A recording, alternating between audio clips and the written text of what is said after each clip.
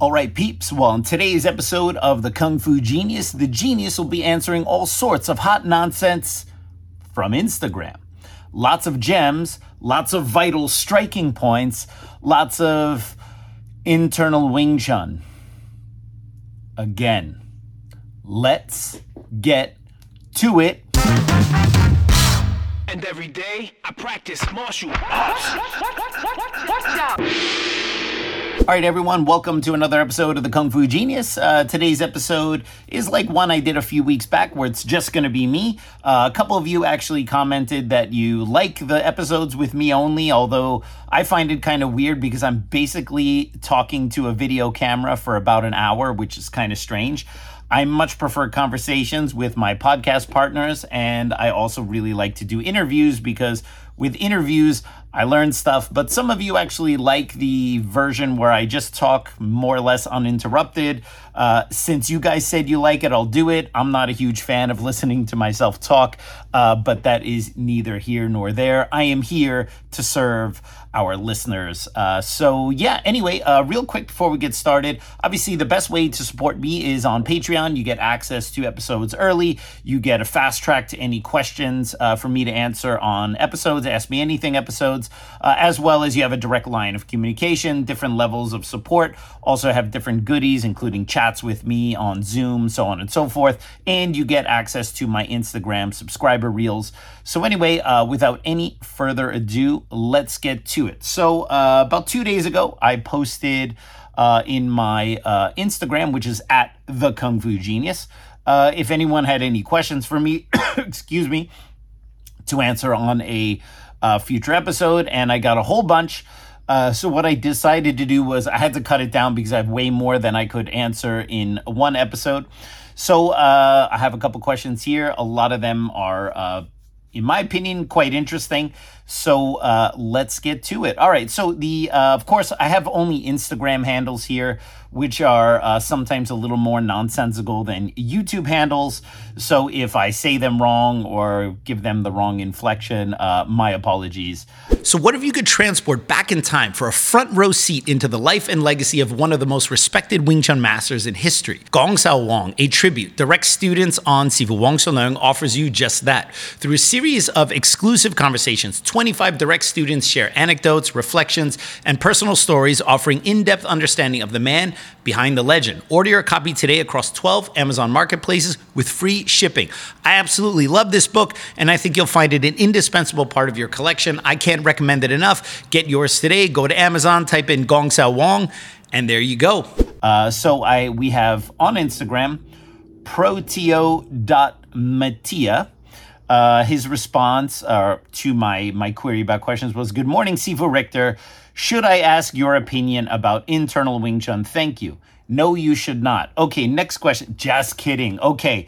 No, I kid a little bit because I've probably brought up this topic has come up in multiple ways throughout the podcast. We are now in our third season, in our third year, which, means we are, into the, early 119, 120, something like that episode. And of all those episodes, the topic of internal Wing Chun has come up. And I have talked about it. And I believe even maybe in season 1, perhaps season 2, I have some episodes where that was the main, let's say, thrust of what I was talking about.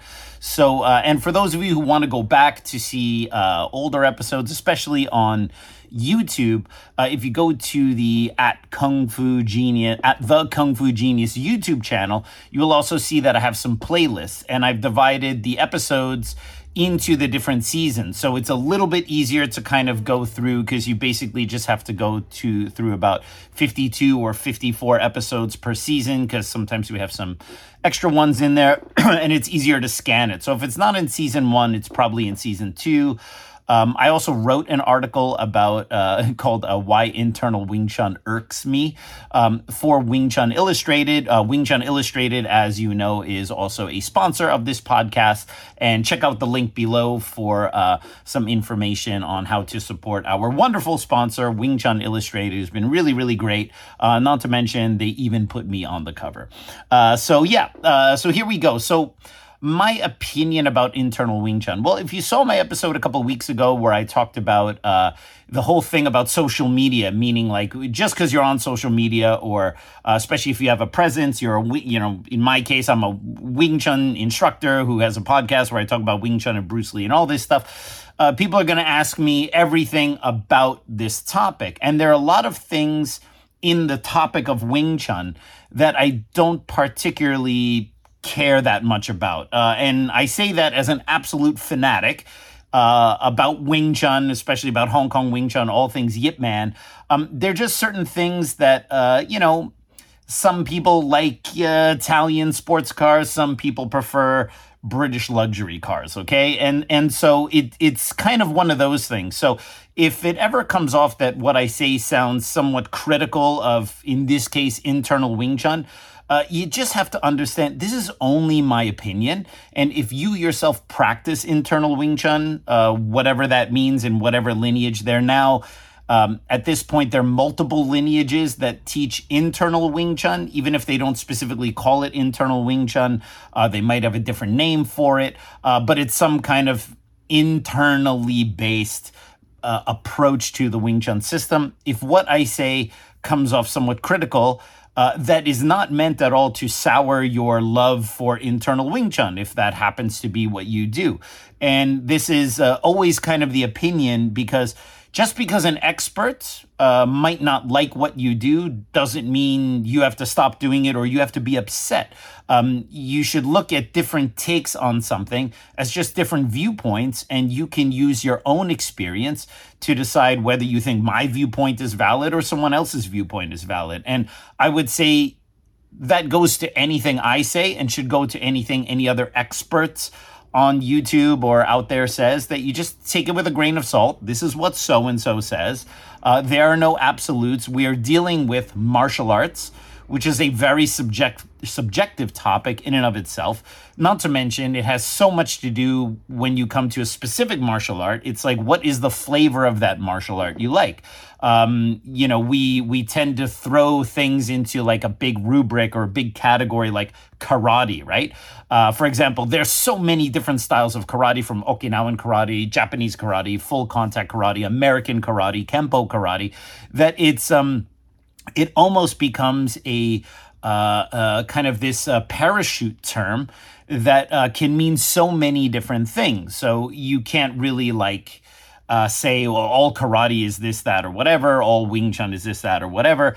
And we're also dealing with, and what most people tend to forget when we have conversations of this nature, we're dealing with, for the most part, unless someone is a professional fighter or a bouncer, or for whatever reason, their job or their vocation, even being an instructor, forces them to have to use the martial art or do the martial art. For most of our listeners out there, I would venture to guess that martial arts, most likely Wing Chun, Jeet Kune Do, or something in that area, is probably just a hobby. So when I give an opinion on internal Wing Chun or a certain lineage of Wing Chun or whatever, I'm basically just giving opinions about what for the most part are people's hobbies. So that's another reason why you don't need to take expert opinions seriously, all right? Do you like flying airplane, remote control airplanes, or do you prefer remote control cars or whatever? I mean, to get really deep in the weeds and say people who like remote control cars are idiots because obviously remote control airplanes are just so much cooler, is kind of a ridiculous way to argue anything. So again, these are hobbies, all right? If you like it, you like it, all right? And I apologize for the long throat clearing or preamble I have to give to this answer, but I feel that I have to do it because if I say anything that sounds critical, people are going to go, the KFG doesn't like it or whatever. Therefore, I'm not into getting into any wars with anyone. And also what people forget is most people who are online, they have an opinion about other stuff. And there are plenty of people who are very critical about Wing Chun in general, about Chinese martial arts in general. And even within Wing Chun, there are people who are very critical about Leung Teng Wing Chun, which is the lineage that I come from.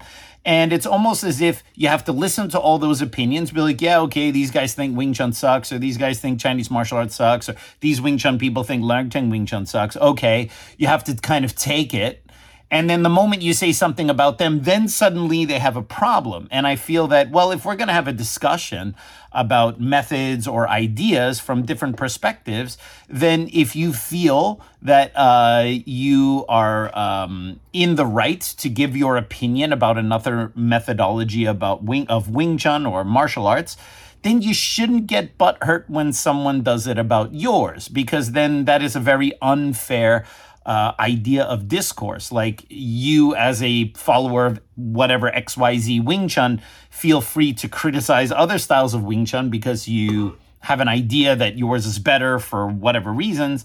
But then the moment someone says, well, perhaps there's an issue or there's some things to consider when looking at your style of Wing Chun, they go, whoa, wait a minute, that's politics. You might want to reassess whether you're actually discussing things fairly. As a practitioner of Leung Wing Chun, a student of Leung for many years, although I'm no longer part of his association, I have a pretty thick skin about criticisms of WT, criticisms of Leung. Sometimes I find that they're spot on. Okay. Sometimes I find that they're highly exaggerated. Sometimes I find that they're criticisms of misrepresentations of WT. But for the most part, I listen to them. I decide whether the source is credible, whether I even need to bother listening to this person or not. And sometimes I find agreement in certain points with people who I generally don't like their style of Wing Chun or whatever. Sometimes you listen to someone who is critical of your point or opposing your opinion, and you still might find some legitimate points of critique against your style, or at the very least, you can see what the perception of your style is for people who don't practice it, and then you can think, why does this perception exist? Is it just that we haven't got the word out there? Is it an argument from ignorance? Or is there a legitimate thing that we might not be addressing? And this is a problem in a lot of Chinese martial arts, traditional martial arts, not just Wing Chun, in that for the most part, we focus on teaching a martial art to our students. We focus on carrying on the proud legacy of our lineage. And when it comes to what we're really doing, most Wing Chun people might say they're teaching some form of self-defense as opposed to street fighting, because I consider self-defense and street fighting two different things. If you're fighting someone on the street willingly, that's not self-defense. That's street fighting, all right? Self-defense means there is one willing participant, namely the guy who's trying to attack you, and you, as the defender, are the unwilling participant. So that is that is really a psychological difference, right? So that's why you can really compartmentalize self-defense as being something different from street fighting. Now, again, as I've said many times before, I'm not one of these sport versus street guys. I have a lot of friends in sport martial arts, and I think most guys who train MMA or sport jiu-jitsu or sport judo or whatever are more than capable of defending themselves. And I've discussed this before. I'm not going to relitigate those arguments there.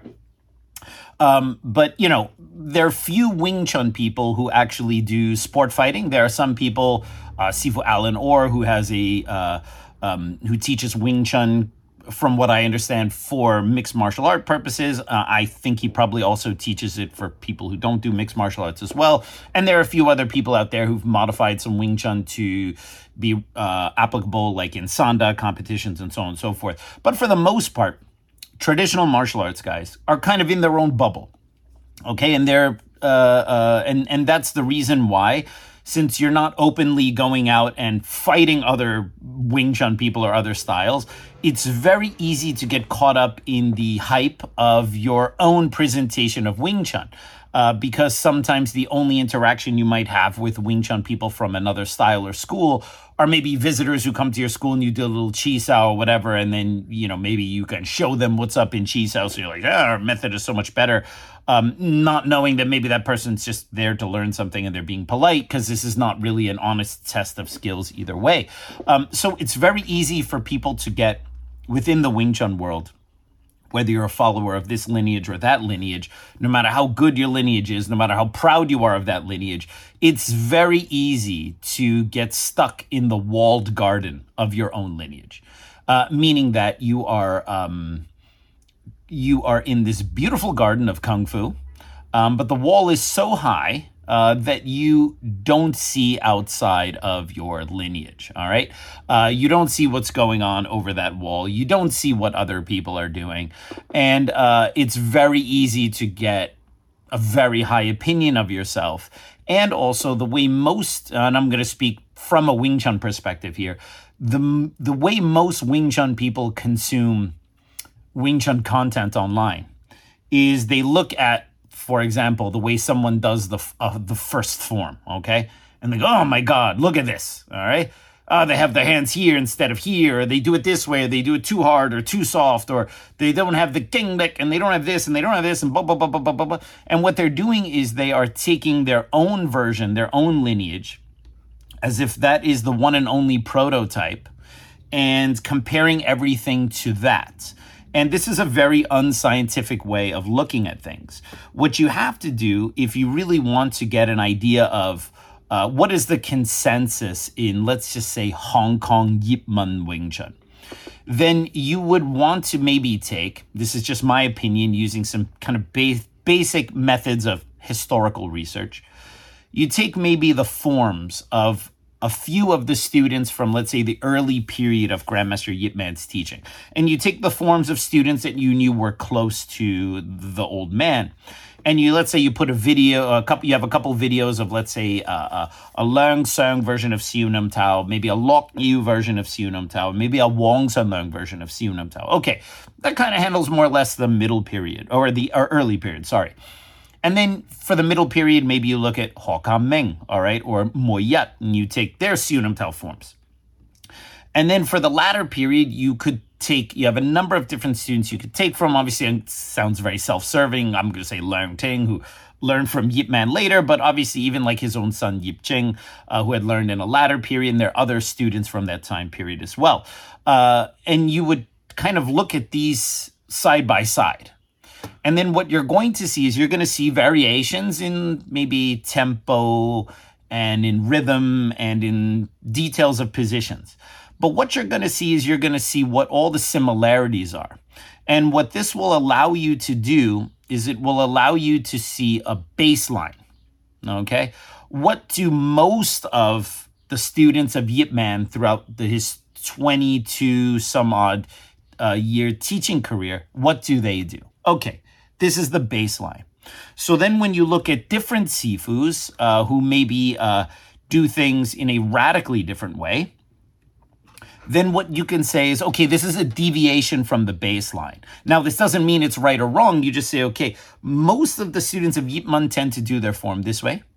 And by the way, I would also admit that Sifu Leung Ting also deviates from the baseline in certain basics from what some of the other guys do. Although, having seen some of the Tang Sang footage and reviewed some of the other photos and things of Grandmaster Yip Man, I would say actually on balance, Leung Ting's forms don't deviate greatly from what the old man did, but they might deviate a little bit from what some of the other students did, because I find it all depends on how deep you want to go into the details. That's a topic for another day. But anyway, what you do is you get a baseline, and then maybe you look at Chi Sao, you look at Pun Sao, or you look at the Lap Da drill, you get a baseline for what that looks like. You can get a baseline for the other forms, for the wooden dummy. And then what you do is you use that as kind of what in your mind you would consider standard form, rather than looking at one particular line, which is one individual's interpretation of that material, which is based on their aptitude, their interests, and so on and so forth. You kind of put it somewhat in aggregate as an average. So you go, okay, this is the baseline of what a Siu Nam Tao form would probably look like in the Yip Man lineage, and so on and so forth. So then what that allows you to do is you can, for example, take someone like William Cheung and his Wing Chun forms, and you go, okay, well, he has his own story about why his forms are that way, but you can clearly see, if we're looking at statistics, he's an outlier in terms of the way he does stuff. So if you're looking kind of what is the baseline of what Yip Man taught in 22 years, you could take William Cheung out of that equation for a moment, because you go, okay, this is different. Now, there may be different reasons to explain that, but we're not going to get a good baseline argument if you throw him into the mix. As well as you can even make an argument about Leung Ting, or you can make an argument about other Bruce Lee, for example, right? So when you look at that, you can start to see when you see appending labels to someone's Wing Chun, internal Wing Chun, or in the case of my good friend Wang Kam Leung, practical Wing Chun, or what have you, okay? Then you go, all right, now we're really discussing someone's personal interpretation, or not just their interpretation, but perhaps even their development away from the baseline. As I find Sifu Wan Kam Leung is a really good example of that. He's never one to have made a claim that what he's doing is exactly what he learned from his Sifu Wang Zhen Leung. He's very clear about the version of Wing Chun that he's doing being his alterations, modifications, and his development based on his own experience as a martial artist, his experience perhaps with Southern Mantis, and obviously what he learned from his Sifu. What I really respect about Wan Kam Leung in that respect is that he's very apparent and open about it. It's like, yeah, you see, I do things differently because I feel these things are better based on these reasons, and that is his appeal. What I tend to kind of raise my eyebrow a little bit is when someone develops their Wing Chun radically away from that baseline. Let's assuming that they had learned that baseline first. They develop it radically off that baseline, but then they have a sin of omission in terms of the fact that those are their own developments. The sin of omission is like, yeah, well, you see, my Wing Chun is totally different. I do it this way and I do it this way. But there is a subtle implication by a sin of omission that those changes and those modifications that are plain to see are not actually changes and modifications, but rather that's what they learned from their Sifu. In other words, that is their baseline. And so I'm not saying any particular lineage of internal Wing Chun is doing that. I'm just saying that when you look at the different interpretations, you need to have, in my opinion, a baseline approach. So you can say, all right, well, these guys are clearly deviating from baseline, which means that this isn't a very different and personal interpretation or development of the source material. And then you go, okay, why did they develop it in this direction? Okay. And then you start to get some answers, and those answers give you context why someone might want to go a more internal route, or someone might want to go in a more sport fighting route from the baseline, or someone might want to just alter the techniques and ideas of how to use those techniques, like Sifu Wan Kam Leung. And then it's very clear why these things exist. What is a little frustrating is when these labels get appended to the Wing Chun style that someone teaches with no context, as if, no, the Wing Chun I learned is in fact, let's just put it this, internal Wing Chun. That's how I learned it from, let's say, Yip Man, for example, all right? Because then you have a problem of going, well, then how come everyone else didn't learn it this way? And you're either going to have and that puts that person in a very interesting position, because you either have to admit, well, I developed it in that direction, all right? Which means, okay, so this isn't really then from the old man, which is fine. I'm not saying that's a bad thing. I'm just saying, admit it, if that's what you do. And again, I'm not actually saying this, and I know many people might think that when I'm talking about this, I might be discussing Choi Sun Teen's lineage, for example. And I'm not even using that as an example. I'm trying to like create a general, random, broad example. If someone has this as a claim, then you either say, well, I developed it, which is then totally fine. Then you admit to it. You say like, yeah, I mean, these are my interests. I've decided that Wing Chun is best expressed using more internal ideas rather than external ideas. Okay, fine. Your development, awesome. Where are your sources for this information? How did you put it together? And how does it work better than the original source material? Or you have to make some kind of admission that, well, I'm the only one who learned this. And then that opens up an entire can of worms, because you have now made a claim that you need to substantiate. It's not the goal or necessity of experts to debunk your claims. It's your necessity, your burden as the person making the claim to substantiate it. If you say that you learned a special style of Wing Chun from the old man secretly when no one else was around, well, that's a pretty bold claim. Claims require evidence, and extraordinary claims require extraordinary evidence, okay? The bolder the claim, the more accurate and detailed the evidence needs to be, not less. And it seems that sometimes within the martial arts, or especially in Chinese martial arts, when you have claims of revealed versions of the style, that is a very bold claim. We're not talking about, Grandmaster Yip Man taught me 116 moves instead of 108, or Grandmaster Yip Man said the Tan Sao should be this way instead of this way here and this. Then we're discussing little details and variation. When you say whole cloth, the style that you do is different and is based on a different engine, idea, or whatever. That is more than just a claim on the pinky finger of Tan Sao, or whether Pak Sao is just good as an attack, or whether it's really viable as a defense. That is a very serious claim, and it requires a very serious evidence to back it up. And someone just saying it's true is not enough. So I've gone on now for 25 minutes on a question about internal Wing Chun without actually saying much about internal Wing Chun. But I think what I've discussed thus far is kind of my answer. I'm very pragmatic. I believe that, a martial art, if it's to be practical, the answer to deciding whether you can use this art or not, the answer is in sparring. Okay, the answer is in, and not just Wing Chun versus Wing Chun sparring, and not just Chi Sao, okay?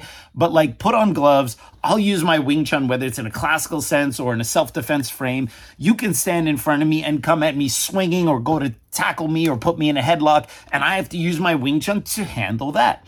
And if you can get me in a takedown, or you're able to get in or whatever, okay, now we can analyze, why did I get hit? Why did I get taken down? And then we can improve our skills and our reactions and our methods to stop these things from happening. I feel that that's the answer to combat problems. It's in the training, it's in the sparring, and it's in the analysis afterwards. I don't believe it's in appending labels and claims of secret revealed versions of it in some cases, and in other cases, that the method is so stupendously intelligent and so stupendously erudite and cerebral that, simple punches and kicks from some meathead MMA guy simply won't do anything to move your stance. And so that's why I'm if someone likes internal Wing Chun and they get pleasure from it and they like the community, but it's fine. Just as I would tell students who are training in my own school, you have to enjoy it. That's all part of it, the atmosphere. But I would be very apprehensive about any appending labels being the non plus ultra of this is the solution right here. And then if you press me on it, although this is not a fair representation of internal Wing Chun, it's just a representation of what is often shown as internal Wing Chun. There is a huge emphasis on not being able to push someone over. And while, of course, we want to be able to stand in a way where when we hit someone, we don't just go flying backwards, right? Or we can find an angle or a position where our structure will allow us to affect our opponent. So ideas like structure and proper position and said, these are things that are important. But the idea that by virtue of aligning certain things, by virtue of creating a representation in my mind of where my energy is moving or spiraling and how I take that force or give it out. The idea that is going to be viable when someone is trying to smash your face with their fists, okay? When someone just grabs you. I live in New York City, okay? And sometimes you sit on the subway and some dudes will get on the subway, big, strong, and scary, and you just go, yeah, you're going to stand in front of that guy and tell him to push your arm. That guy's going to run right through you and turn you into a flattened bug on the other side of this subway train. So I go, it's not realistic to think that because I can stand there and I put my arm out and then I have a student push my arm and I root myself into the floor, okay? I don't know a single Wing Chun Sifu, including Wing Chun Sifus from non-internal styles, that can't do some version of those demonstrations. I stand there, I put out my arm, a student pushes my arm, I can put that into the floor, I can even stand on one leg. You can put 2 or 3 guys back there pushing, and then I stand there and I go, oh, look at how you can't move my stance. I can teach most of these parlor tricks in a pretty short time to anyone who is relatively physically capable, even if they don't know that much Wing Chun. I did an experiment where I taught this to some friends of mine who don't practice martial arts. I said, okay, I want to teach you a couple tricks to make it look like I'm going to push full power, and I'm actually going to push full power on your arm. But I'm going to show you how to stand, how to do this, how to manage it.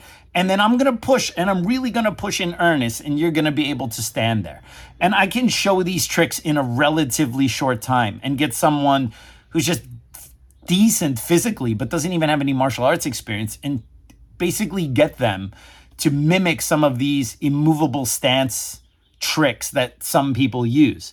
And therein lies the point. It's like if it's just a parlor trick, and the parlor trick works specifically for this, it's like, we've all seen the Napoleon Dynamite, right? Where they go to the Rex Kwon Do school, and it's like, grab my wrist, all right? No, with your other hand. No, grab my other hand. No, the other one, right? And it's always you got to attack me exactly the way you do it. Or the classic Jim Carrey skit from In Living Color, where he plays like the self-defense instructor, right? And every time he goes to show something, he gets his butt kicked.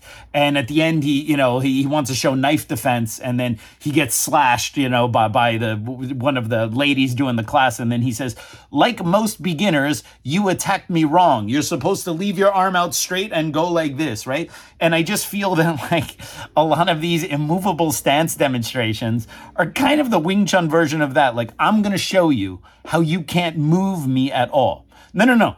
You don't get to decide how to push me. I want you to put your hand on my arm. Okay, now push as hard as you want. All right. Or you put your hand on my chest. Okay, ready, go. It's always the guy doing the demonstration that has to establish the parameters and the rules of engagement by which the other person is allowed to push or pull or do whatever.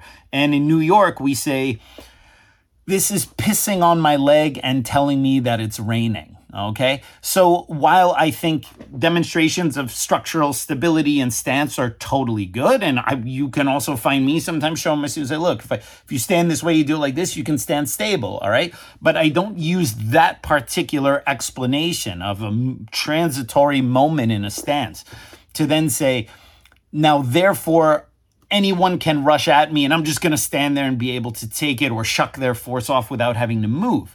And again, this might not be an accurate representation of what internal Wing Chun people teach, but it seems to be relatively fair to what is shown online. It's always a demonstration of push my arm here, try to pull me here, try to do this thing to me from this specific situation. And all of these are fine if you're demonstrating a specific thing, but these are not examples of overall world-changing general martial arts skills that can be applied all the time. And my last thing, and I've said this before, I always feel like, for some of the newer listeners, maybe this is interesting. For some of the older listeners, I know you've heard all my well-worn arguments about this. I'm always a little concerned with making a virtue out of standing in one place. Okay. While it's super cool to be stable, we need to be stable, whether you're a grappler or a striker or whatever. In transitions, you need to stand stably. You need to know how to take angles and go where you're strong against where your opponent is weak. I'm all for that. But the idea that you're just going to stand there and no one can move you and you can just make little subtle alterations to move someone around, that stuff works in moments. It doesn't always work as a general principle. And the easy way to show this is, for one, we've never seen someone do that specifically in ring fighting, okay?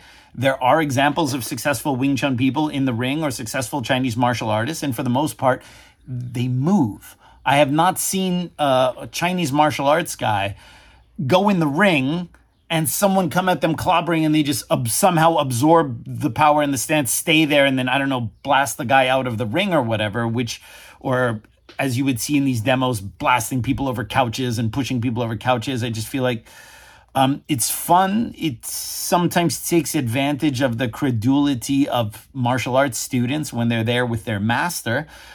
It's very easy as a martial arts instructor to get kind of sucked into that feeling, that echo chamber of your own students lobbing softballs or at least lobbing things at you that they know you can handle. But if you just put the average person who believes that they can stand in the ring motionless and take all this power and just put someone else in their weight class with 2 boxing gloves on coming at them windmilling, I would assume either that guy who thinks he can stand there is going to get knocked out, or they're going to suddenly decide, maybe I should move.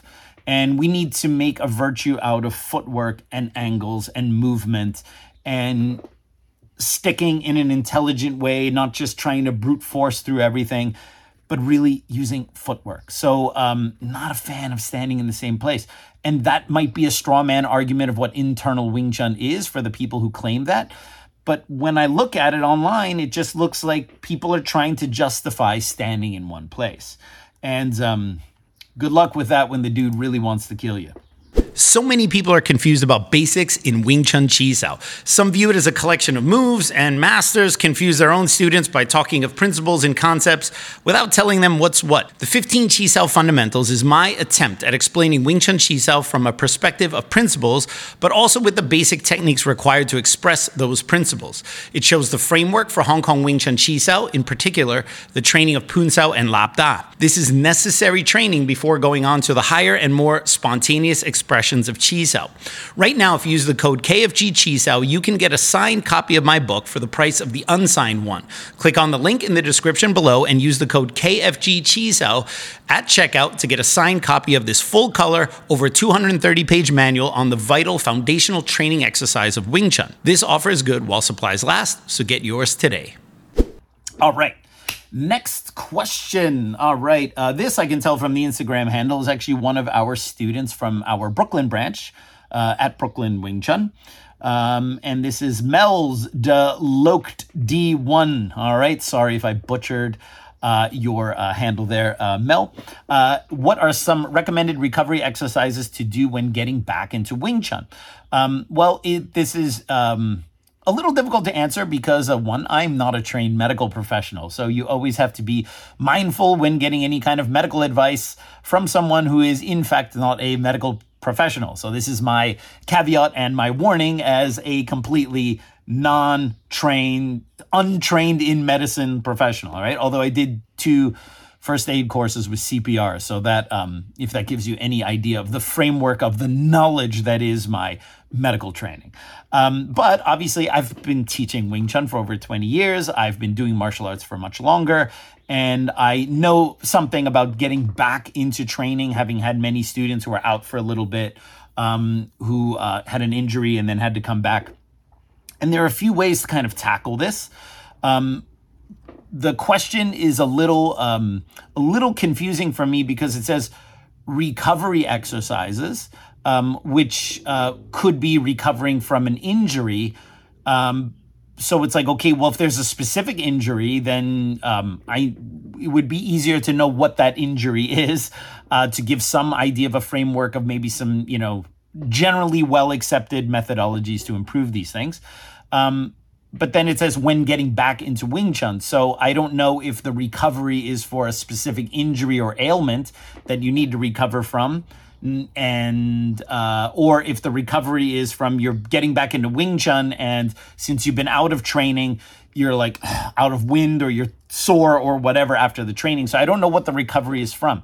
If you're still recovering from an injury, then I would suggest not getting back into training right away if you still have an injury. If you're talking about recovering from the actual training, that's much easier. When you get back into training after a long layoff, we have to pace ourselves, all right? And this is very difficult for those of us who have been doing this for a long time. Because if you've been doing, in this case, Wing Chun for a few years, then you know what your baseline is when you're in good shape. You know how hard you can punch the bag, how long you can go doing, kind of maybe Wing Chun-based sparring training. You know what your gas tank feels like after an hour and a half class, hour and 15-minute class. If it's really hard training, you're kind of used to it when you're training regularly. When you're out of it for a little bit, your muscular endurance goes down and your cardio goes down if you've not been training cardio. So when you get back into training, our mind is like, yeah, in an hour and 15 or an hour and a half class, I can usually do this many punches and go this hard with these partners or whatever. But what you forget is if you've been out for a month or two, your muscular endurance has gone down and your cardio has gone down. So what you're doing is you're comparing yourself to a version of yourself that you are not currently at right now. So it's and this I would say is the same exact thing when even just getting back to a gym, getting back to a fitness routine, or getting back into a martial arts routine. It's always better to get back in a little bit lighter, a little bit easier, and then see how you feel after that first class and go, actually, I feel okay. I don't feel super taxed. And then you use that as a baseline to know how hard you can maybe go the next time you come back. So you go just a little bit harder. You go incrementally harder.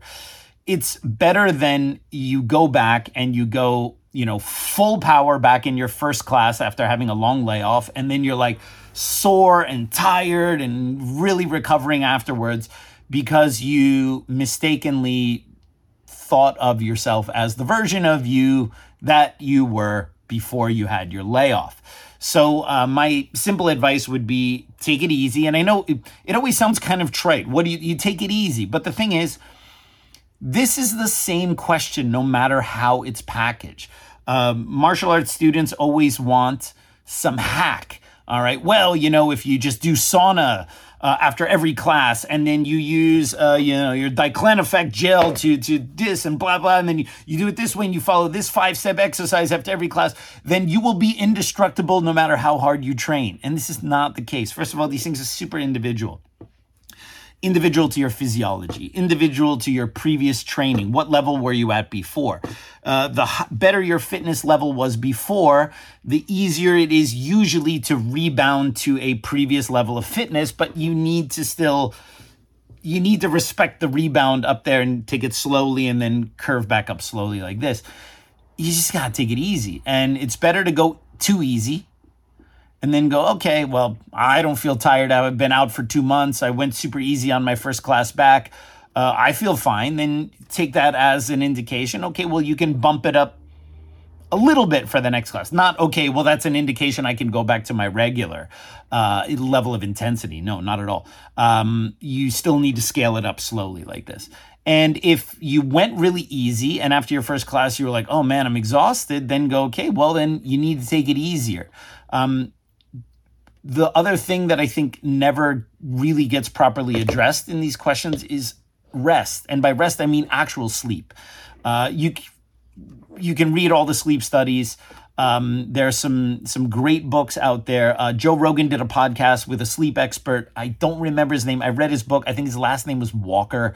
So if you Google sleep, I think Walker, some kind of Dr. Walker, whatever. It's probably one of the best books you'll ever read about sleep. And when you read that, it'll scare the piss out of you to make sure that you get enough sleep.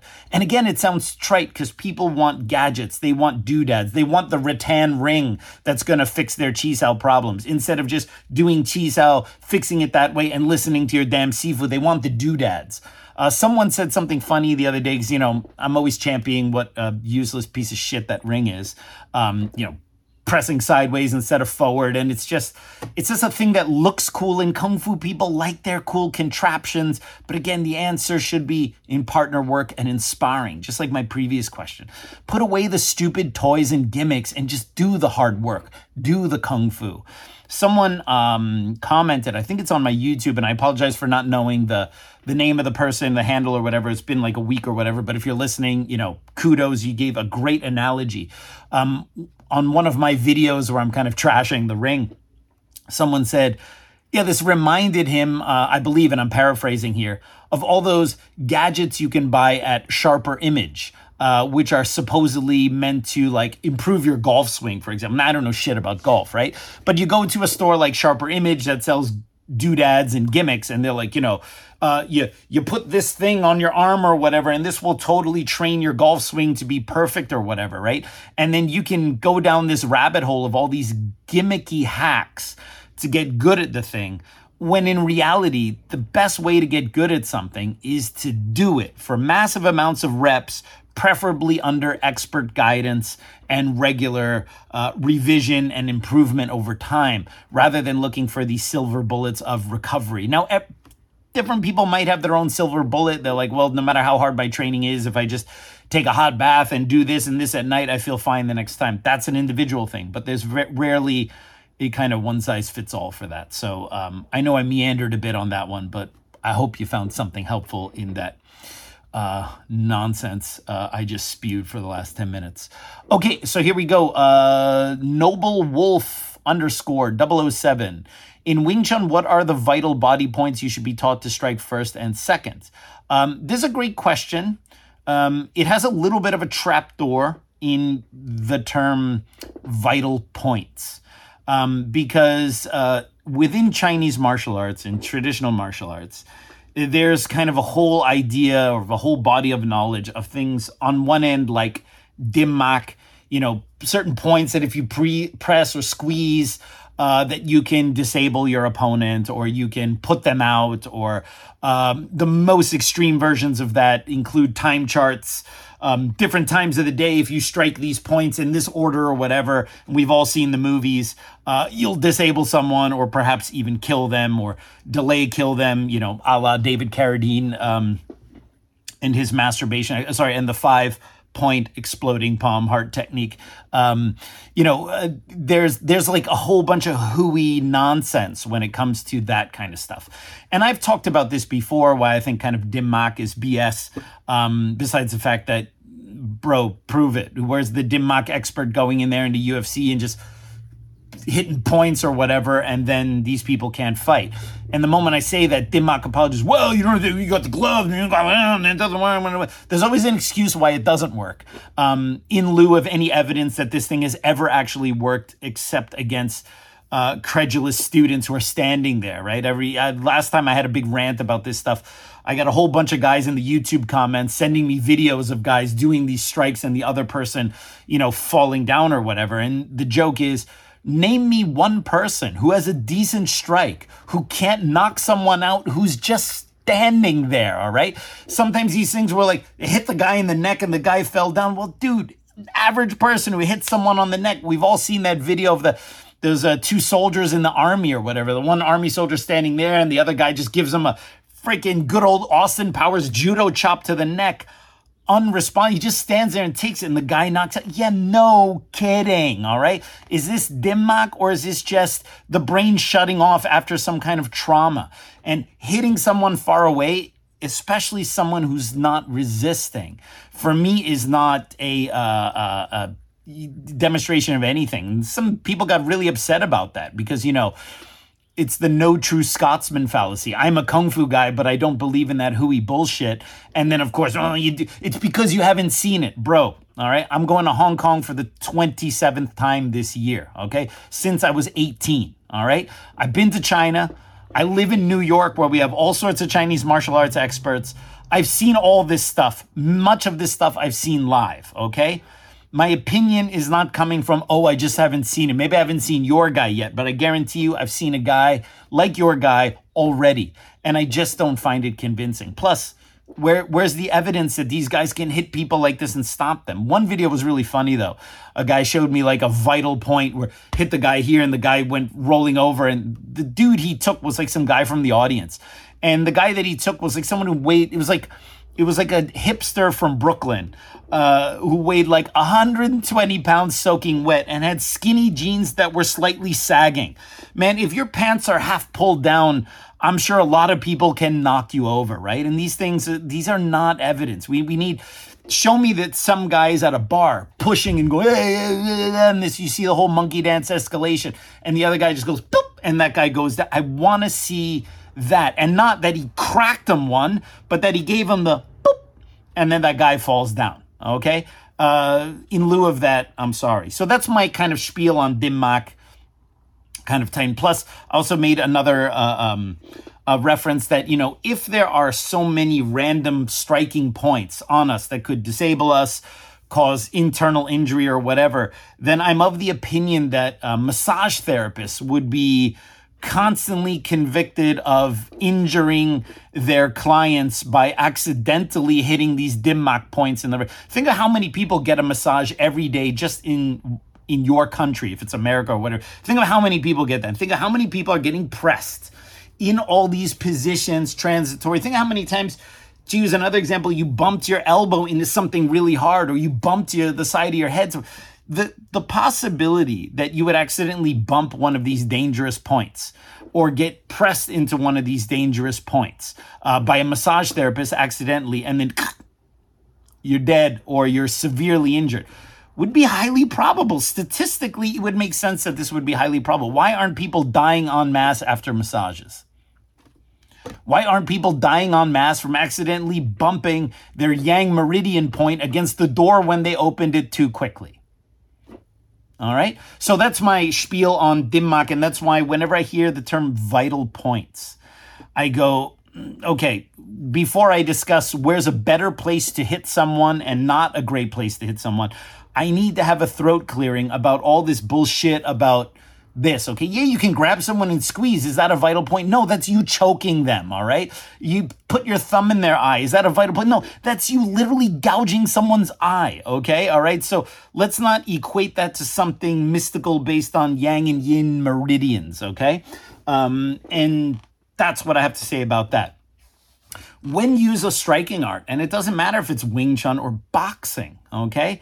There are places you can hit someone which are not going to cause a lot of damage, and there are other places you hit someone which are going to have more of an effect. So what I would think about is, what are the more effective targets to hit? Now, striking opens up a whole can of worms, all right? So obviously, we're talking about balling up our fists and hitting someone, which is a pretty brutal thing. And if you're going to do that, you got to kind of be ready for the consequences, right? There are obviously more vulnerable areas to hit with a punch. The throat, okay? The side of the jaw, the temple, the bridge of the nose, all right? Couple other places, but they're all some variations, so side of the neck, a variation somewhere in between, right? Hitting someone on the forehead, not a great idea. Hitting someone on the top of the head, not a great idea. Hitting someone in the back of the head, not a great idea. So you kind of think like a ninja mask, the eyes and the bridge of the nose, all right? Eyes, all right? This point here in the jaw where a lot of knockouts happen, okay? The mouth you generally want to avoid because the teeth are very hard and very sharp. And if you ever punch someone square on the teeth, you can cause a lot of damage, but it also does not feel great, especially if you're not wearing a glove. Since we're talking about self-defense, we're assuming you're not wearing a glove. Once you got big gloves on, okay, that broadens the area of trauma that you can go for. When you don't have gloves on, you probably want to be a little bit more precise. Bridge of the nose, right over the eye, knockout point here, jaw, side of the neck, throat here, right?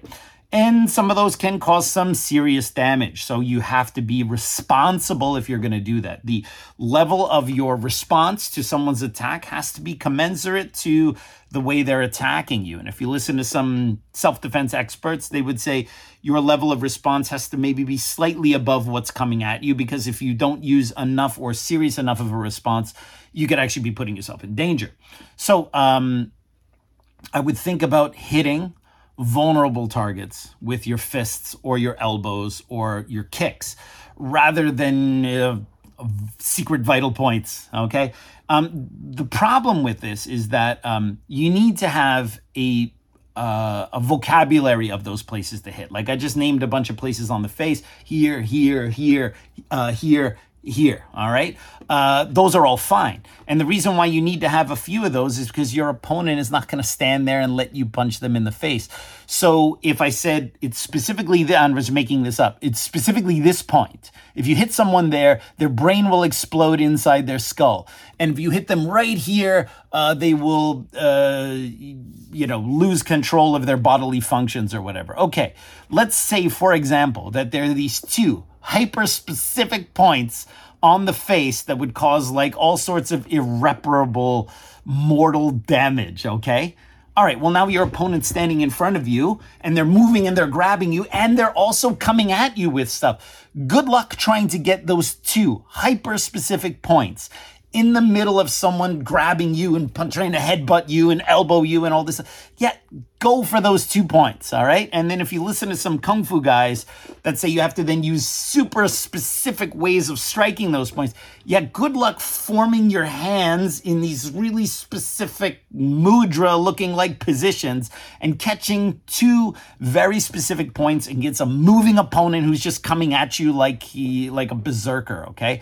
So we need to think about hitting vulnerable spots with our fists, with our elbows, with our kicks, with our knees, with our striking tools, having good clinching ability to slow the pace of a fight down when we can't get a clean shot in, and then being able to apply a mix of these skills flexibly against moving and resisting opponents, okay? And that would be my idea. And this is also why at City Wing Chun, I don't teach people specific nonsense like this, because even if it were true, which I would posit it's not, good luck trying to get those things when your opponent is not just standing in front of you.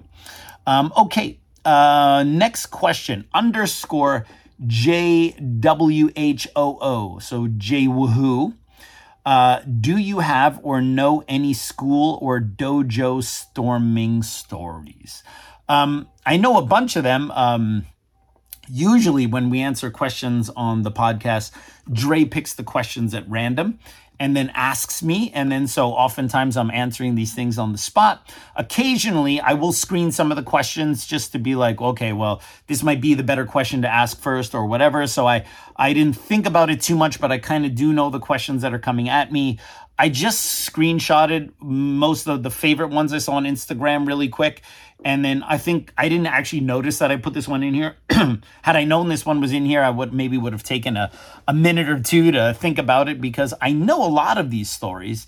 But whenever you tell these stories, you need to be mindful of, is it appropriate for me to tell this story? Like, or can I tell this story and maybe not reveal the name of who it was? But even if I do that, well, then people know, and then people get upset with me about talking about this stuff. I'm going to, I might have to come back to this one because I really don't want to piss off any of my colleagues in the Chinese martial arts world. My school, aka dojo, has not been stormed. Really, I mean, every once in a while you have someone, not so much in the last 10 years, really, because I think most troublemakers nowadays are not going to kung fu schools anymore. Maybe they just join MMA schools, and that's not throwing shade at MMA guys or anything. Sometimes people came for intro lessons and they have an ulterior motive, and teaching them or showing them something, and they try something in an intro lesson, they try to test you or grab you or whatever, right? But I wouldn't consider these things fights, and I wouldn't consider these things dojo storms. There are some stories of things in New York that got kind of heated. I have talked about some of those things. I don't want to repeat those stories. I know some stories about things that happened in Europe. There's some unfortunate incidences that I don't really want to bring too much light to, because these things are kind of funny in movies and interesting or whatever. But in real life, we're basically talking about people showing up and committing some kind of mass assault on a private business. And so as a business owner, I don't necessarily want to condone these kind of stories, because these can sometimes have disastrous results. In the 1980s, at kind of the height of the Wing Chun Wars, which were not just Leung Ting versus William Chang. It was kind of every man for themselves at that point. There are a few stories where severe injury or even death happened. And, these things are not nearly as romantic as one would think.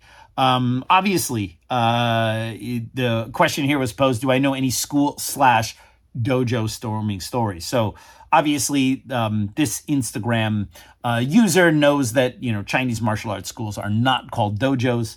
So I understand that, and I see that very much here. But I just wanted to say this because most of my listeners are probably in the know about these kind of things. But just to kind of remind people that, if someone calls a Chinese martial arts school a dojo, try to correct them, not in a pissy way. Actually, Chinese men not dojo, because it's not to say dojos suck because they're not Chinese kung fu. It's just a matter of correct technical terminology. do, it's actually do chang in Cantonese. Do chang is like, chang means like a field or a place, and do is the way.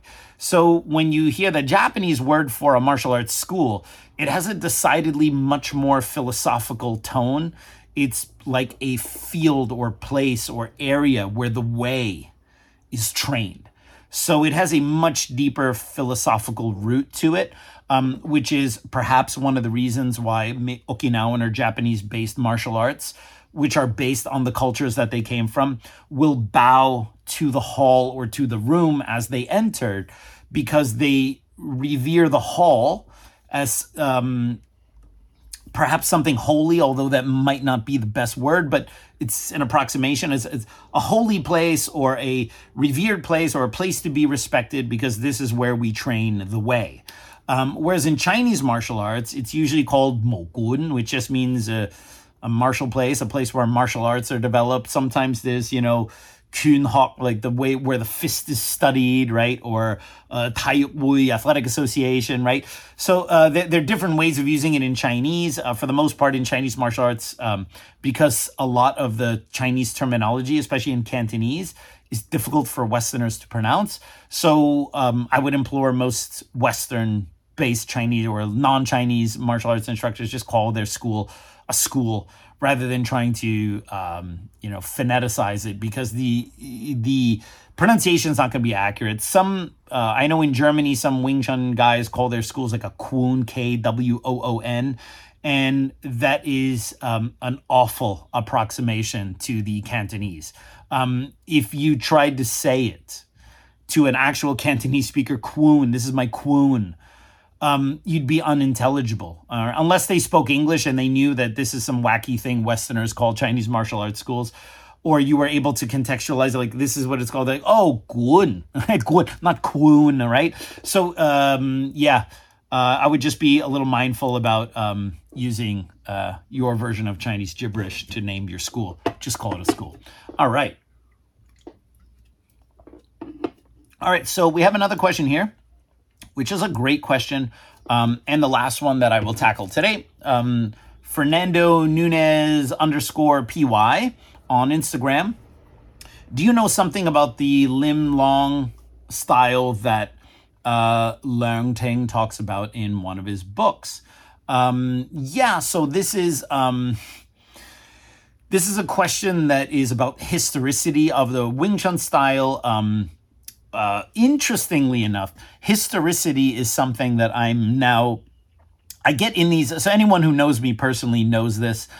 So for those of you out there who are like in my circle, I apologize. You definitely know this about me. And for those of you who don't, I get really sucked into rabbit holes. Even if it's not directly related to Wing Chun or Chinese martial arts, although it often is, or it has some tangential relationship to Chinese martial arts or Wing Chun. And right now I'm in like a historicity rabbit hole. And the reason I'm in this rabbit hole is because I have some like pet side interests that I'm in. And one of the things that I've been interested in lately is like history of religions. All right. Now, I don't believe in any religion or superstition or anything like that. But I find I find the history of these religions very interesting, how they developed, how they were disseminated, how modern scholars can even know what's true about the nature of the texts and who wrote them and how were they edited or re-edited or forged and all this kind of stuff, because I think that historians who do religious research on religious texts probably have the hardest job in history, because you're dealing with things that are emotionally charged. You're dealing with things that are most likely just created by people in the area, and where were their sources and how did this come together. So I've been following a lot of like Dr. Bart Ehrman, Dr. Richard Carrier, like these biblical scholars, and I don't have any skin in the game when it comes to this stuff. But even among non-believing biblical scholars, people who don't actually believe in the Christian religion or whatever, there's still argument as to whether Jesus was like a real person who walked the earth and then all this stuff got made up about him afterwards, or whether he's entirely mythical. Now, I tend to believe he's probably mostly just mythical, but that doesn't matter. And if you believe otherwise, you don't need to write in the comments because I literally don't care. Because this is not my thing. I'm the Kung Fu genius. But what I like to do is watch these guys kind of go back and forth and argue their points. And as I'm listening to this, I'm going, oh, wait a minute. We have the same problem in Chinese martial arts. We have the problem with the history of the Shaolin Temple, which is mired in superstitious nonsense, Buddhist scriptures and Chinese versions of these scriptures, which have absolutely no historical fact. There's nothing in there that can be attested to. Bodhidharma as a figure himself and as the founder of Zen Buddhism, or someone who brought Zen Buddhism to Shaolin Temple, is already a very problematic claim. As are the fact that there's actually a resurrection story about Bodhidharma. There are other claims that, that are basically fairy tales, things that defy physics. He meditated in a cave for so long that his image was imprinted on the rock of the wall across from where he meditated. This is stuff that doesn't even make sense in terms of science. But these are things that get no pushback, even among scholars. And so I, a few weeks ago, talked about like the Wing Chun myth being kind of BS. And by the way, I just wrote an article about this for the upcoming Wing Chun Illustrated issue. This time I wrote about Shaolin. The next edition, I'll use those same arguments and then put them against our own Wing Chun mythological nonsense. And I started to realize while watching these biblical scholars kind of argue about, is this text supposed to be literal? Is it supposed to be allegorical? Is it made up whole cloth? Is it just a forgery of something? And if it's a forgery, what is it a forgery of? So on and so forth. I started to go, wow, no one has really gone to that level in Chinese martial arts, whether it's Wing Chun specifically or the history of Shaolin. And then, of course, people in the comments area, you got to read Mir Shahar's book on the Shaolin Monastery, which I had kind of glanced at a while ago. But I decided to read Peter Lorge's highly readable Chinese martial arts, which I found a scholarly and objective take on Chinese martial arts. But everyone's like, oh, no, you got to read the Mir Shahar book or whatever. And look, I'm not a historian. And as a non-historian, as a layman, we cannot, even experts have to rely on other experts outside of their field. An expert in biology might have done some physics in university, but they can't really say, if they're going to make a claim about physics, they have to make a claim based on what experts in physics have said. So me as a layman, yes, I've been teaching martial arts for 20 years. I've been doing martial arts since I was 8. That doesn't make me a martial arts historian. And it also doesn't make your Sifu a martial arts historian either. And I would be very skeptical of anyone who claims to be a Wing Chun historian who doesn't have an actual degree in history. If you don't have a degree in history or in a specific topic, I'm sorry, you can't say you're a historian. You can say you're a Wing Chun Sifu that has an above average interest in the history of your style. But when you actually look at the methods of people who are putting out history of Chinese martial arts, they're not using textbook historical, like you can go and take History 101 and take just 1 or 2 years of history classes in a university or a college, and you would automatically see none of these Wing Chun historians are applying any of the basic History 101 methodologies to what they are claiming as actual truth in the history of Wing Chun. So these are all very unscientific and very unacademic approaches to Wing Chun history. And Mir Shahar is a historian from what I can tell. So I'm like, okay, this is the best history of Shaolin, the Shaolin Monastery. And I started reading. I'm not done yet, so I do have to reserve judgment. But what I've seen so far, it just seems to be a book that quotes the other sources, which is fine. That's what most academic books do. But there's no context from what I've seen so far. There'll be times where he says, yeah, and then they moved this supposed rock with Bodhidharma's image was maybe moved from here to here or whatever. And then he quotes that because that's what some ancient text said. But there's no wait a minute. We're literally talking about a rock that someone meditated in front of for so long that their image is imprinted on a rock. This wouldn't even be the case if it was an actual mirror in front of him, okay? Stand in front of a mirror all you want and walk away and tell me if that image of you is still there. This is ridiculous because this is a claim that defies science. And we're somehow meant to believe that in a pre-scientific age with no evidence, no attestations, that this unbelievably extraordinary fairy tale sounding nonsense was true because it's written in a book. So what I've seen so far is it's rehashing a lot of like the mythology of the Shaolin Temple, perhaps with more sourcing than others, but there's no historical context in terms of like, well, so you just believe it because someone else wrote it in a book? Like, where's the pushback? Where's the contextual analysis? Where's the textual analysis of this stuff? So I'm not done. Maybe in some chapters. So I will eat my words if that is the case. I say this openly.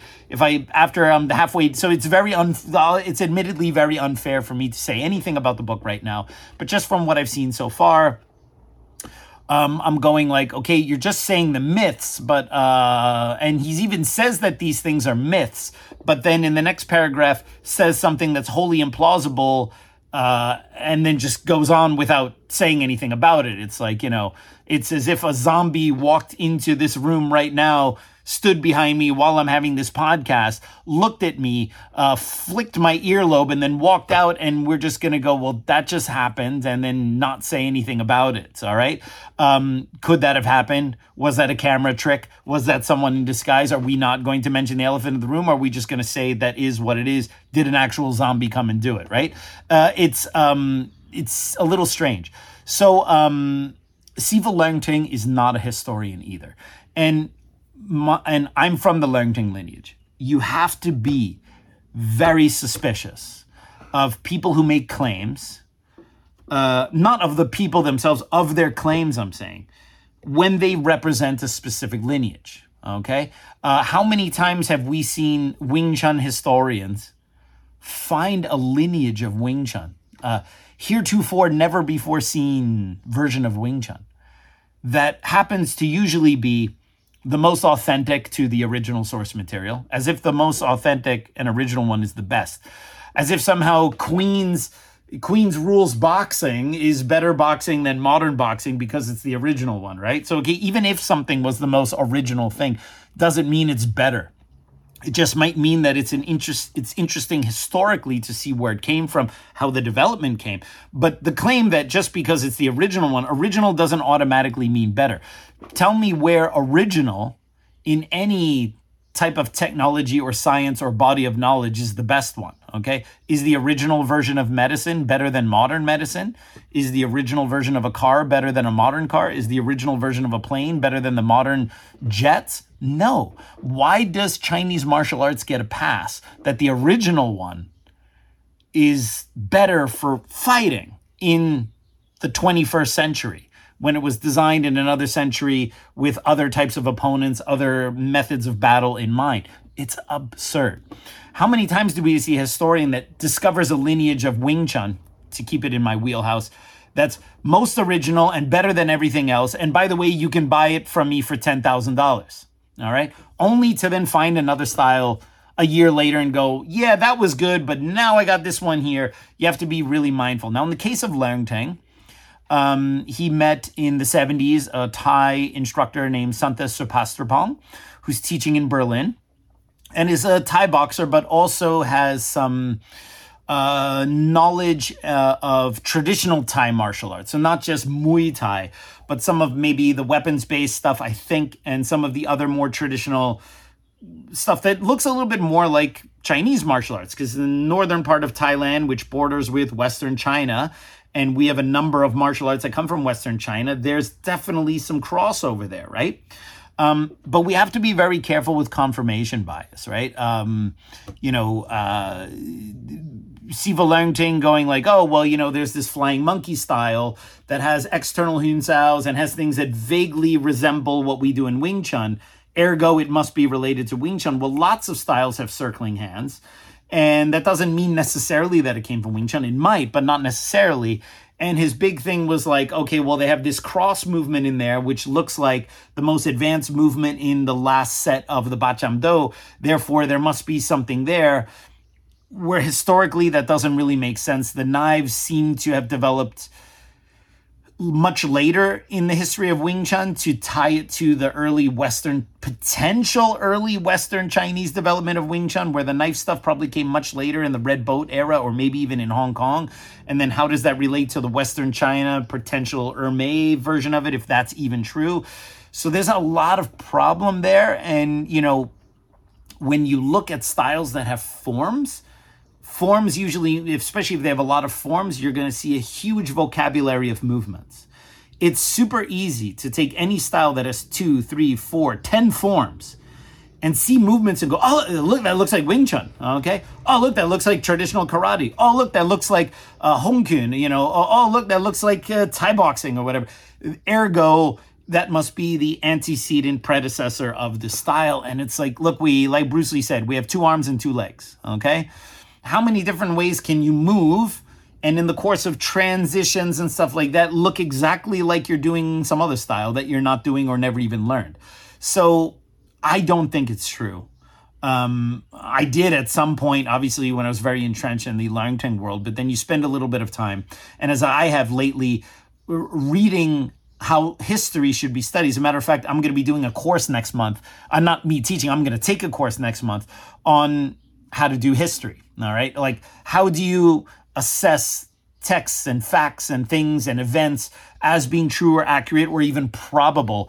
Because I want to start applying this to these actual scientific historical research methods to topics like Bruce Lee, Wing Chun, Chinese martial arts, Shaolin, and see if I can maybe come up with some better answers, or at the very least, if I come up with no answers, just go, well, at least I know this is BS. I might not have a suitable replacement, but I can tell you that this hypothesis is probably bullshit. And I think that's fine. Which leaves me with the last thing before we get out of here. If someone has a good method of determining whether something is real or fake, they might say, okay, based on the evidence, on balance of evidence, I think this proposition, this suggestion, this claim is not true. That person doesn't have to have a replacement theory for that. And this is where people get upset. If I say, I don't think the Bodhidharma story is true, I think it's mostly fabricated, so on and so forth. Yeah, well, how did the Shaolin Temple develop Kung Fu or whatever, right? I don't know. You don't. The fact that I don't know something doesn't mean that I can't use logic and proven scientific research methods to determine whether a story is false.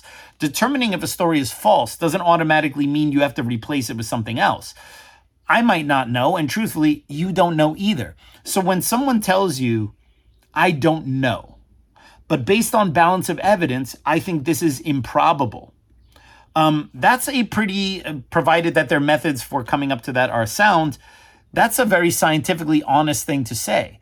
And the fact that someone doesn't have a replacement theory doesn't mean that they're wrong. Most people would rather believe a conspiracy theory than no theory at all. Most people are like, well, they have to have an opinion on the history of Wing Chun. No, you don't. All right. Are you a historian? Have you read text? Do you read Chinese? Have you read Qing Dynasty era books and histories? No. Then you probably are not qualified to discuss that. And that's fine. Do you like Wing Chun? Do you think it's good? Do you practice it? Are you good at it? Great.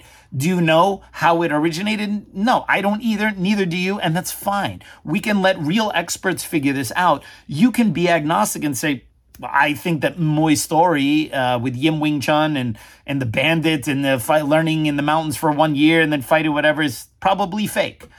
Oh, yeah, well, then how did it form? Oh, well, I don't know.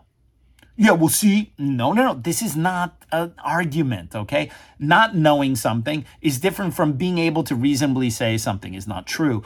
And we need to be, as laymen, as people who just do martial arts, cognizant of this. Your Sifu's not a historian. I'm not a historian. And your Sifu's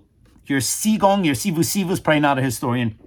Yip Man was not a historian. The fact that he wrote the history down in Chinese is just him. It's just a re-recitation of hearsay. Okay, that's not a real historical document. Okay, Yip Man's written history of Wing Chun is not a historical document. It's him just reciting hearsay. It's as if you had a transcript of this podcast. All right, it's just a transcript of what I said for an hour. It's not a transcript of anything that can be proven scientifically about internal Wing Chun, for example. Okay, so anyway, That's all I got to say about that. I hope you enjoyed this episode of the Kung Fu Genius. As always, don't forget to like this episode, subscribe to the Kung Fu Genius, hit that bell for notifications. And if you have any questions you want me to answer on a future episode of the podcast, go ahead, write in the comments below. And by the way, we have like a week or two maybe left of signing up for the Hong Kong tour.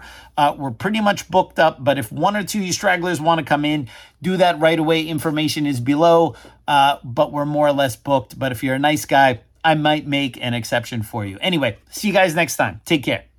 Word is I'm a kung fu genius. Technique speaks for me, not lineage. Forget Jet Li, cause I'm the one. Many call me seafood, but to you I'm Seagung. And I produce masters. You surpassed us. Your kung fu stiffer than corpse and caskets. City Wing Chun is the house I built. Violate the gate and your blood gets spilt. Alex Richter, always the victor.